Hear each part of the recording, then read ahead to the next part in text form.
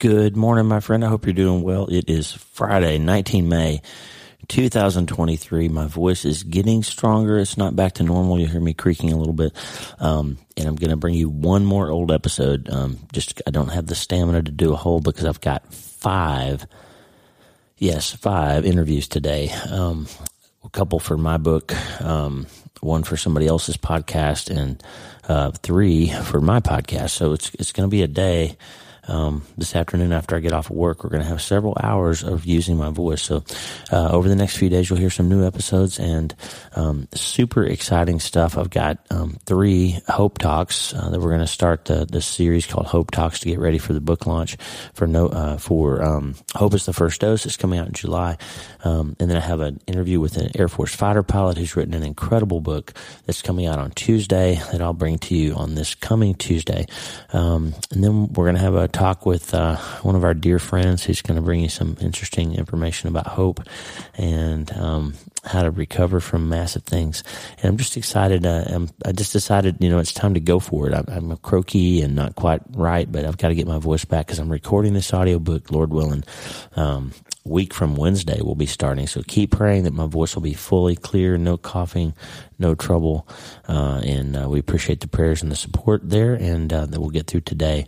In the meantime, the decision that I'm bringing you this episode today is because the Air Force fighter pilot's book is all about decision making. It's about how to. In fact, it's called The Art of Clear Thinking, and it's about how to make good decisions under great stress. And it's a tremendous book. I just had an opportunity to read the advanced copy over this past week, and I'm super excited to get to talk to him today and bring that story to you. But I've written before and recorded before about something called a Hobson's choice. And Hobson's choices are these times in life when we have to take something or leave it. And Lisa and I are in the midst of kind of a situation in our personal life that we're dealing with some big decisions that we're going to have to make based on the behavior of other people. And sometimes people put you in a box where you got to make a choice. And it's good to have a strategy. In fact, the whole new book that I'm coming out with is about having a treatment plan when the massive thing comes. It's good to have a strategy so you learn how to fall back on clear thinking, on systems, on planning, on preparation. Remember our Chris Voss lesson that I brought to you many times before. When the pressure's on, you don't rise to the occasion. You fall back to your highest level of preparation. And one of those things you can prepare for is the response that you'll have when you're faced with a Hobson's choice. And what do you do then? And so this is a good episode to remind us about how to think clearly in the midst of stressful situations. And sometimes you have to take it or leave it. And we're in kind of one of those situations now, and you will be too. There's many times in life when you're faced with these things. And you can always remember that you can't change your life until you change your mind. And the good news is you can start today. So let's get after it. Hey, my friend, how are you? Last time I was having trouble sleeping. I got some ministering from the Holy Spirit about some things we've been struggling with. And I told you a couple of times now, Lisa and I have been dealing with a few things that are challenges for us. And we're just working through some stuff, and God kind of gave me a message last night that I feel like I'm supposed to bring to you. I didn't really have time to turn this into a normal episode. It's not super polished. I don't have tons of scripture references, or I certainly don't have it scripted out all the way. But just some thoughts. I'm probably going to ramble a little bit because when I don't have time to really prepare, I tend to talk longer. So forgive me for that. But I'm going to start with this verse we talked about last time, John 16:33. I've told you these things, Jesus says. I have told you these things so that in me you may have peace. In this world you will have trouble, but take heart, I have overcome the world. Now, I told you before in my book, I've seen the interview, I talked about it in several of my previous podcasts, we've talked about this notion of something called a Hobson's choice. Now, Hobson's choice is a reference to a guy named Hobson who owned a stable in Oxford, England, back in the old days when everybody rode horses all over the place. And the students on the weekends when they were out of school would come to Hobson and rent horses for the weekend. And Hobson got tired of the best horses getting rented over and over and the not-so-great horses never getting rented, so the best horses were getting worn out. So he made a policy decision in his stable that he was going to order the horses from front to back in the stable. And when you came in to rent a horse, you could rent the first horse in the stall, or you could rent nothing. So it was basically like take it or leave it. That's where the phrase take it or leave it came from, was Hobson gave people a choice, come to be known now as a Hobson's choice. It's you can have this or you can have nothing. You can take it or you can leave it. And we talked about that, and I've seen the interview, how life gives us a perfect example of a Hobson's choice. And Jesus, it's right here in John 16:33. I want to give you peace, but you're going to have trouble. I want to give you peace, but you're going to have trouble. So you can take it or leave it. You can have the peace, but it's going to come with trouble, or you can have nothing. And he also said, I came here that you might have life and have it to the full. So life has taught us that. Life will teach you, if you're paying attention, that you cannot have happiness without any sadness. There's just not a life that involves perfect, all the time happiness. So for a few minutes today, we're going to talk about Hobson's choices, demons, quantum physics, and decisions that we have to make. And we are going to do all that while Tommy Walker helps us start today. Hey, are you ready to change your life? If the answer is yes, there's only one rule. You have to change your mind first. And my friend, there's a place where the neuroscience of how your mind works smashes together with faith, and everything starts to make sense. That place is called self-brain surgery. You can learn it, and it will help you become healthier, feel better, and be happier. And the good news is, you can start today.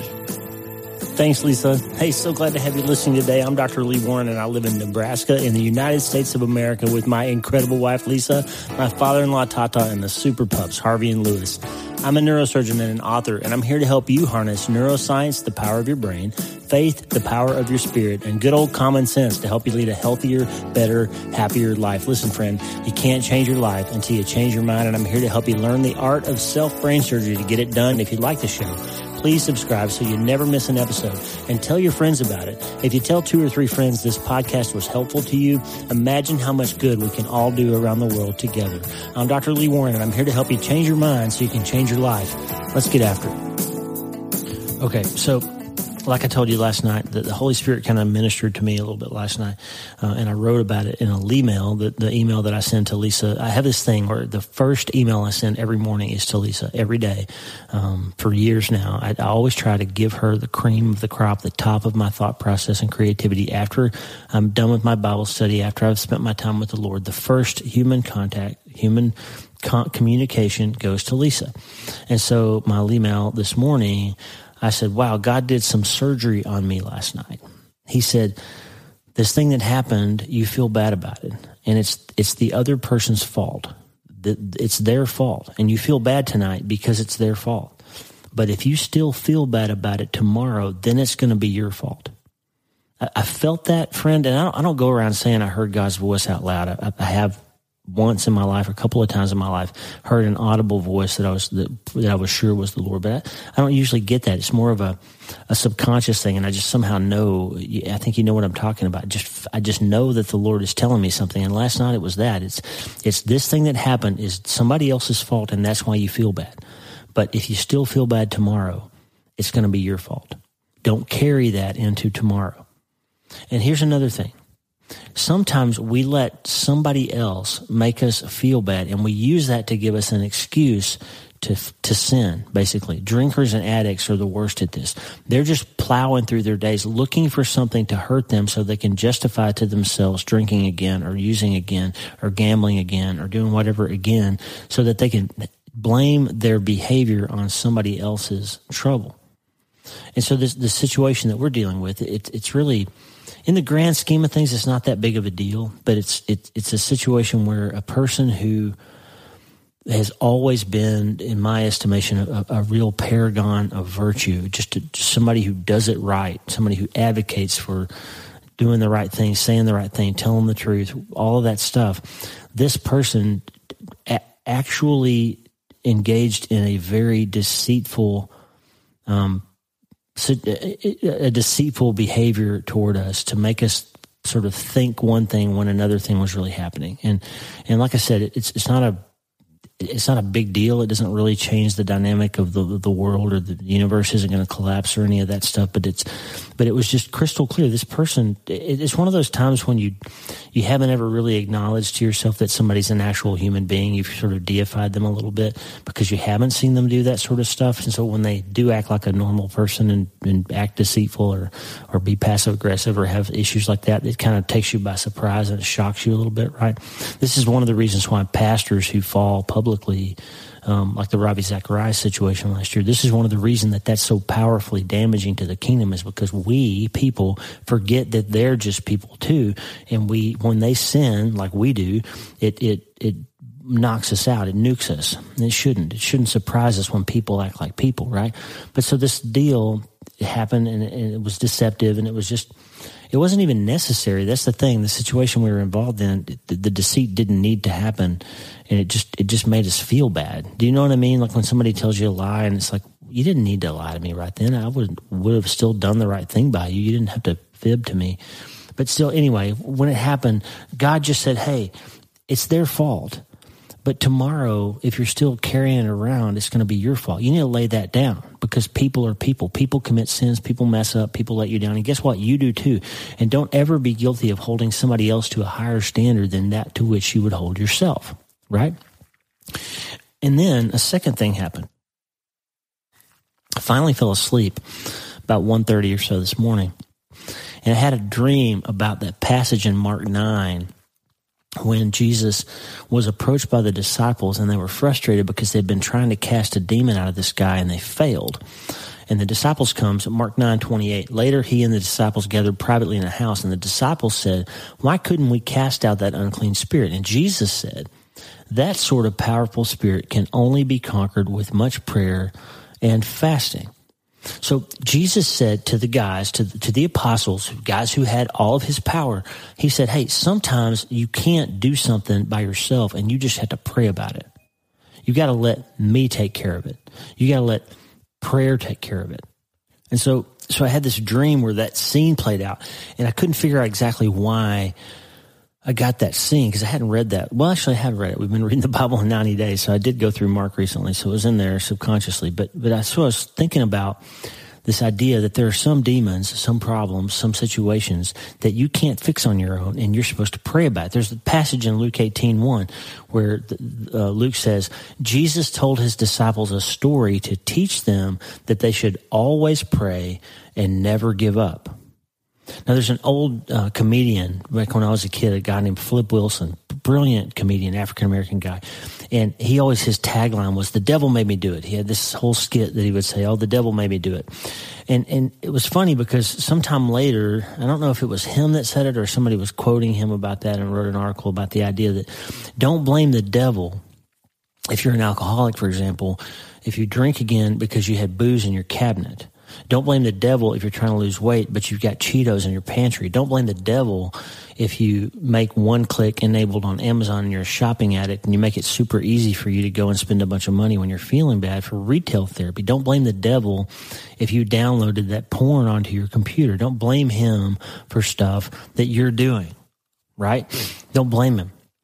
So I was thinking about Flip Wilson saying the devil made me do it. I was thinking about how people sometimes succumb to the problems that they have because they fail to clean up their mess. So yes, you can be tempted by the devil, but if you have enabled him to do so by putting stuff in your house or in your heart or on your computer that you ought not to have there, you should be looking more in the mirror than into the spiritual realm for why you're struggling with those problems, right? So here's these competing thoughts. It's got this situation where somebody's let me down and I'm struggling with it, and God says, hey, Lee, put that down. Yes, it's their fault. Yes, you feel bad. It's reasonable to feel bad. Put it down and don't carry it into tomorrow. Okay. And then there's some other stuff going on in your life.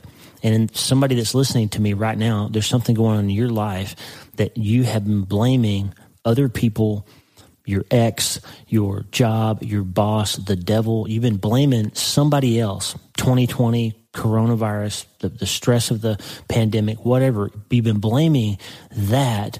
And the fact is you still have Coors Light in your refrigerator, and that's why you give into it. Because you haven't taken the step that Jesus was talking about in Matthew 5. There's a verse in Matthew 5:30 when Jesus says, hey, if your hand, even if it's your dominant hand, makes you sin, then cut it off and throw it away. Jesus is saying it's better for you to take decisive surgical action to get rid of the things, people, situations, places, habits, everything in your life that will cause you trouble.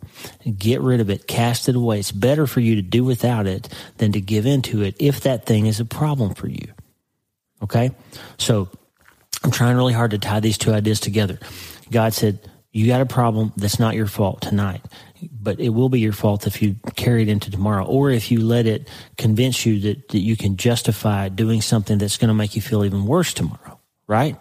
And then the second idea, that sometimes we have demons, problems, situations that we can't fix on our own. And Jesus says the solution to those things is to pray about them. So how do you keep from somebody else's problem? How do you keep that from carrying it into becoming your problem tomorrow? And how do you keep from taking a problem that you do have and blaming somebody else for carrying it into another day and further down your life? How do you deal with the fact that those issues in our lives cannot always be gotten rid of? The way you deal with them is you pray. You meditate, you fast, you think about your thinking, and you rearrange your head on the situation. And if you got to cut your hand off, cut your hand off. That's not I'm not giving you medical advice to go chop your hand off. Don't do that. It's a metaphor, okay? If you're listening to me and you got the cleaver out, you're about to chop your hand off, don't do it. Go get psychiatric help. It's a metaphor. Chop the things out of your life that ought not to be there. Now, let's go back to quantum physics and let's go back to Hobson's choices for a second. In this world, we are ruled by in the realm of the things that we can see. We're ruled by what's called classical physics. Okay, in classical physics, there's a whole set of equations that model behavior of what we expect to see if we, for example, throw a ball up into the air. What's going to happen? It's going to follow a parabolic path, and it's going to come back down to Earth because gravity is going to pull it back down to Earth at a measurable and set speed. Okay, when you drop an object, it's going to fall at a predictable rate, right? And it's going to fall. It would freak you out if tomorrow you dropped a ball and it went up, right? That's classical physics. And we get used to the world operating like we think it's going to operate. So in our worldview, for example, we think that if we're a good person and we work hard and we do everything right and we focus on our family and take good care of our kids, that everybody will be happy and things will go well for us. But what happens in the real world? It doesn't operate according to classical physics. We can do everything right and we can still get a glioblastoma. We can do everything right and get that phone call still that our 19-year-old son has died. Our wife can leave us. The bank can foreclose on us. The market can collapse. The wrong guy can get elected. Stuff can happen that you didn't expect to happen. And you think it's impossible because you are operating with one set of rules in your mind, classical physics, for example, but the world is a quantum world. What do I mean by that? If you haven't heard this before, if you haven't been listening lately, or you haven't read my book, quantum physics is the subatomic, the small things, how the nuclei and the atoms in the world behave. And when those guys, the physicists in the early 1900s, were trying to figure out how to make atom bombs and things like that, and we're glad they did, not because there's an atom bomb, but we're glad that they figured out quantum physics, because that's how we have internet and computers and space travel and microwave ovens and televisions and all that stuff. All that math that creates all that stuff came from quantum physics. So when they were trying to figure out, they realized pretty quickly that small particles moving close to the speed of light don't behave according to the mathematics that large particles like balls falling behave at. And what they figured out is that there's weird things that happen at the quantum level, like an electron can basically be in two places at once. So that's impossible for me to be in two places at once, right? But an electron can be, or at least when you try to model its behavior mathematically, that's what basically you have to account for, is it essentially can be in two places at once. And so God showed me last night something about Mitch, my son. And, I'm always telling you, hey, John 16:33 tells us that God wants us to have peace, even though we're going to have hard things. He wants us to have abundance, even though we're going to have hard things. And I still every day cry about my son. I still every day have some moment where I stutter in my breath, and I'm just really mad that he's not here. And last week was the anniversary of the death of the brother of one of my dear friends, and I didn't realize it till I just saw it on a calendar just now, and I didn't tell her that. But I know that years later, after losing her brother, she still feels it every day. I feel it every day, losing my son. And the fact is, there's never going to be a day when he's not gone, and I don't feel that. Okay? So what God said last night is, Lee, you need to take this teaching to another level. You need to help people understand something on a deeper level. Yes, life is hard, and yes, you have to accept that it's a Hobson's choice, but there's quantum physics applied here, because my promises are all true all the time. And so the fact is that the worst day of my life, August 20th, 2013, the day my son was brutally killed, was also the best day of his life, because shortly after that occurred, he looked into the face of the Prince of Peace and he heard, "Well done, my good and faithful servant."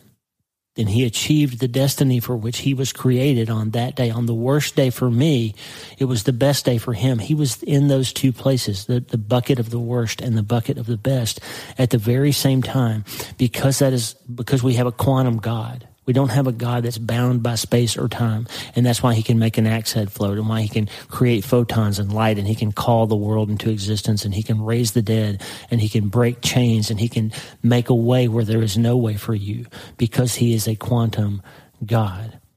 And so it's a Hobson's choice. I can believe that Mitch's dying was horrible, and that it was the best thing ever for him, and that Romans 8:28 is really true, that God can make something good out of it. Because if you're hearing this right now and your life is in trouble and you're finding some kind of hope because of what I'm saying into this microphone in Nebraska in the United States, then the fact is that I'm speaking these words because I lost my son, and that's what motivated me to get this out there and do this thing. And so he would be happy to know that us losing him motivated us to do something to try to help other people. And if you're benefited by this, please let me know, because you're proving the point that, yes, life is a Hobson's choice, and Mitch's dying was worse and the best at the same time, and that God kept his promise that all things will work together for some good for those that love the Lord. I can believe that, or here's the other choice. And this is your choice today, friend. I can believe all those things, and I can somehow manage to find joy and purpose and meaning in my life despite the hard things. Or I can wallow in misery and sorrow for the rest of my days as a bereaved dad. I could say, you know what, I'm going to be in a support group every week. I'm going to drink too much. I'm probably going to lose my wife.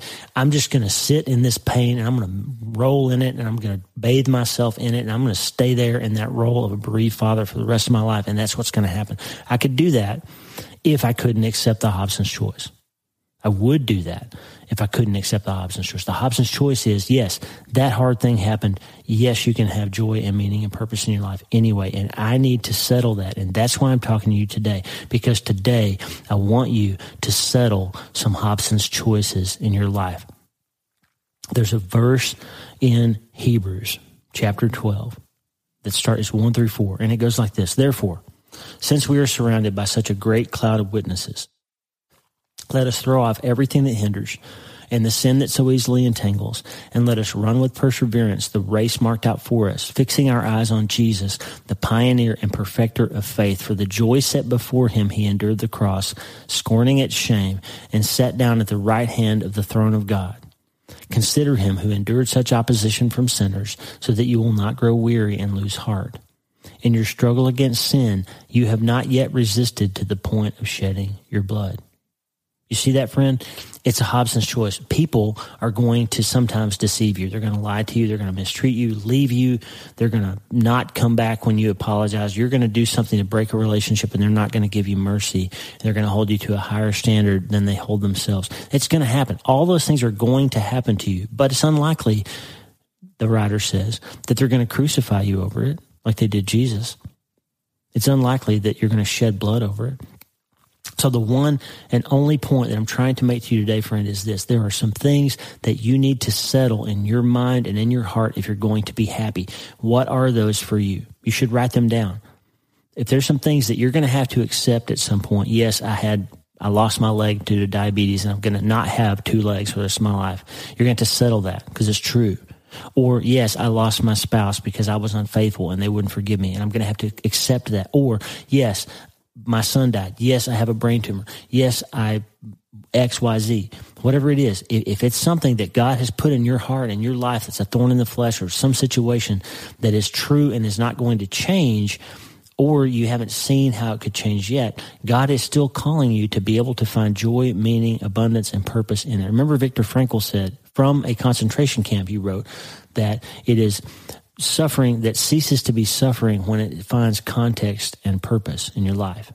So if you want to understand how Jesus could be called a man of sorrows, but also be such a magnetic, joyful, charismatic character that he's still the most popular human that's ever lived on the earth, it's because he understood the Hobson's choice of, yes, life is hard, but yes, God is good, and yes, you can have pain, but yes, you must have joy. Why must we have joy? It's not because he wants us to be Pollyannas. It's because joyful people can help other people find hope when they're hurting, and joyful people can help other people find their path to the kingdom so they can find what real joy and purpose and meaning are about. So start praying for peace around these things. Write them down. What are those Hobson's choices that you need to settle and accept in your life today? Write them down. Pray for peace over them. Pray that they'll break generational curses and you won't carry that into your next, that you teach your kids to be, miserable people who grovel in their misery when something bad happens to them. Teach your kids to have joy and purpose anyway when they're having hard things. So start clarifying the true things in your life and disavow yourself from the notion that you need to have a pain-free life in order to be happy. That is not true. You should be able to be happy and find purpose in spite of the hard things in life. And let me tell you this principle. The degree to which you couple emotion and circumstance in your life is inversely proportional to your ability to be happy. You must uncouple emotion and circumstance. Bad things can happen. You can still be happy. Bad things, hard things, difficult things, sad things, devastating things can happen, and you can still find joy, meaning, purpose, and abundance in your life because Jesus said that you could. And he further said, that's why I came. That's why I was here. What kills us is the unwillingness to accept the quantum duality that life is hard, but we can be happy anyway. We focus on the but and the and the woe and the oh no, and we forget Habakkuk's though and yet, right? Though there's no figs, yet I'm going to still be happy. Though there's no sheep, yet I'm still going to be happy. Though there's no cattle, yet I'm going to still be happy. Habakkuk says, I'm going to trust in the Lord. I'm going to praise the Lord. I'm going to count on him. I'm going to believe in him. I'm going to let him be my enough. I'm going to let him fill me up. I am not going to let the hard times in this world keep me from finding joy. And my friend, if you can accept those Hobson's choices and allow them to be true, but still be able to accept Jesus' promise that he came for you to be happy and at peace anyway, you, my friend, will change your mind and change your life. And so I am a bereaved father. God is not going to give me my son back. I have settled that. And yes, I did pray that he would be raised from the dead. I think every bereaved parent does that. Bring him back. Make this just a dream. Make it not true. Let him come back. And remember I told you in the last episode about General Buford at Gettysburg. Buford sat up on the top of that hill. And in Michael Schirra's book, he talks about how Buford saw the vision of the coming battle. And he said, as if it were already done and a memory already, an odd, set, stony quality to it, as if tomorrow had already occurred and there was nothing you could do about it, the way sometimes you feel before a foolish attack, knowing it's going to fail, but you can't stop it or run away, and you even have to take part of it in it and help it fail. So Buford's like that. He's telling us something that happens to us all the time. My example is I could speak life into my grief as a bereaved father, and I could say, you know what? It's just inevitable. I've lost my child, so therefore the rest of my life has to be terrible. Therefore, I'll end up divorced, so I won't be able to take care of my family. I'm going to drink too much. I'm going to gain weight. I'm going to be crushed in my spirit. I'm just going to be a loser because I won't be able to overcome this. And I could have spoken life into that grief, made it inevitable like Buford's vision, or I could accept the Hobson's choice and decide that God had placed me here and now to learn to help others through this and speak life into his promise that he would be close to me, Psalm 34:18, that somehow good would come from this, Romans 8:28. And he ministered to me that the horrible day for me was a perfect day for Mitch, a quantum reality snatched from a classical impossibility.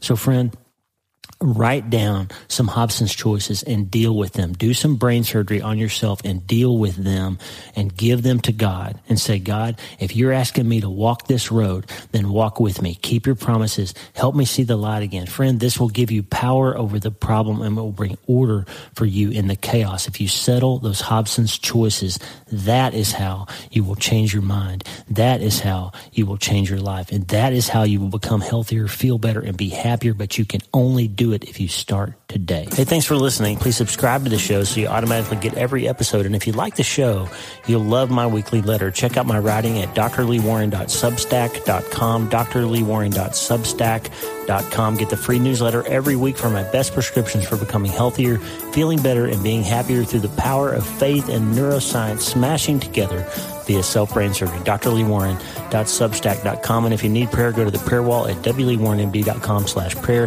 The theme music for the show is Make Us One by Tommy Walker, graciously provided for free by the great folks over at TommyWalkerMinistries.org. Check it out and consider supporting them. TommyWalkerMinistries.org. Remember, you can't change your life until you change your mind. And the good news is you can start today. I'm Dr. Lee Warren. I'll talk to you soon. God bless you, friend. Have a great day.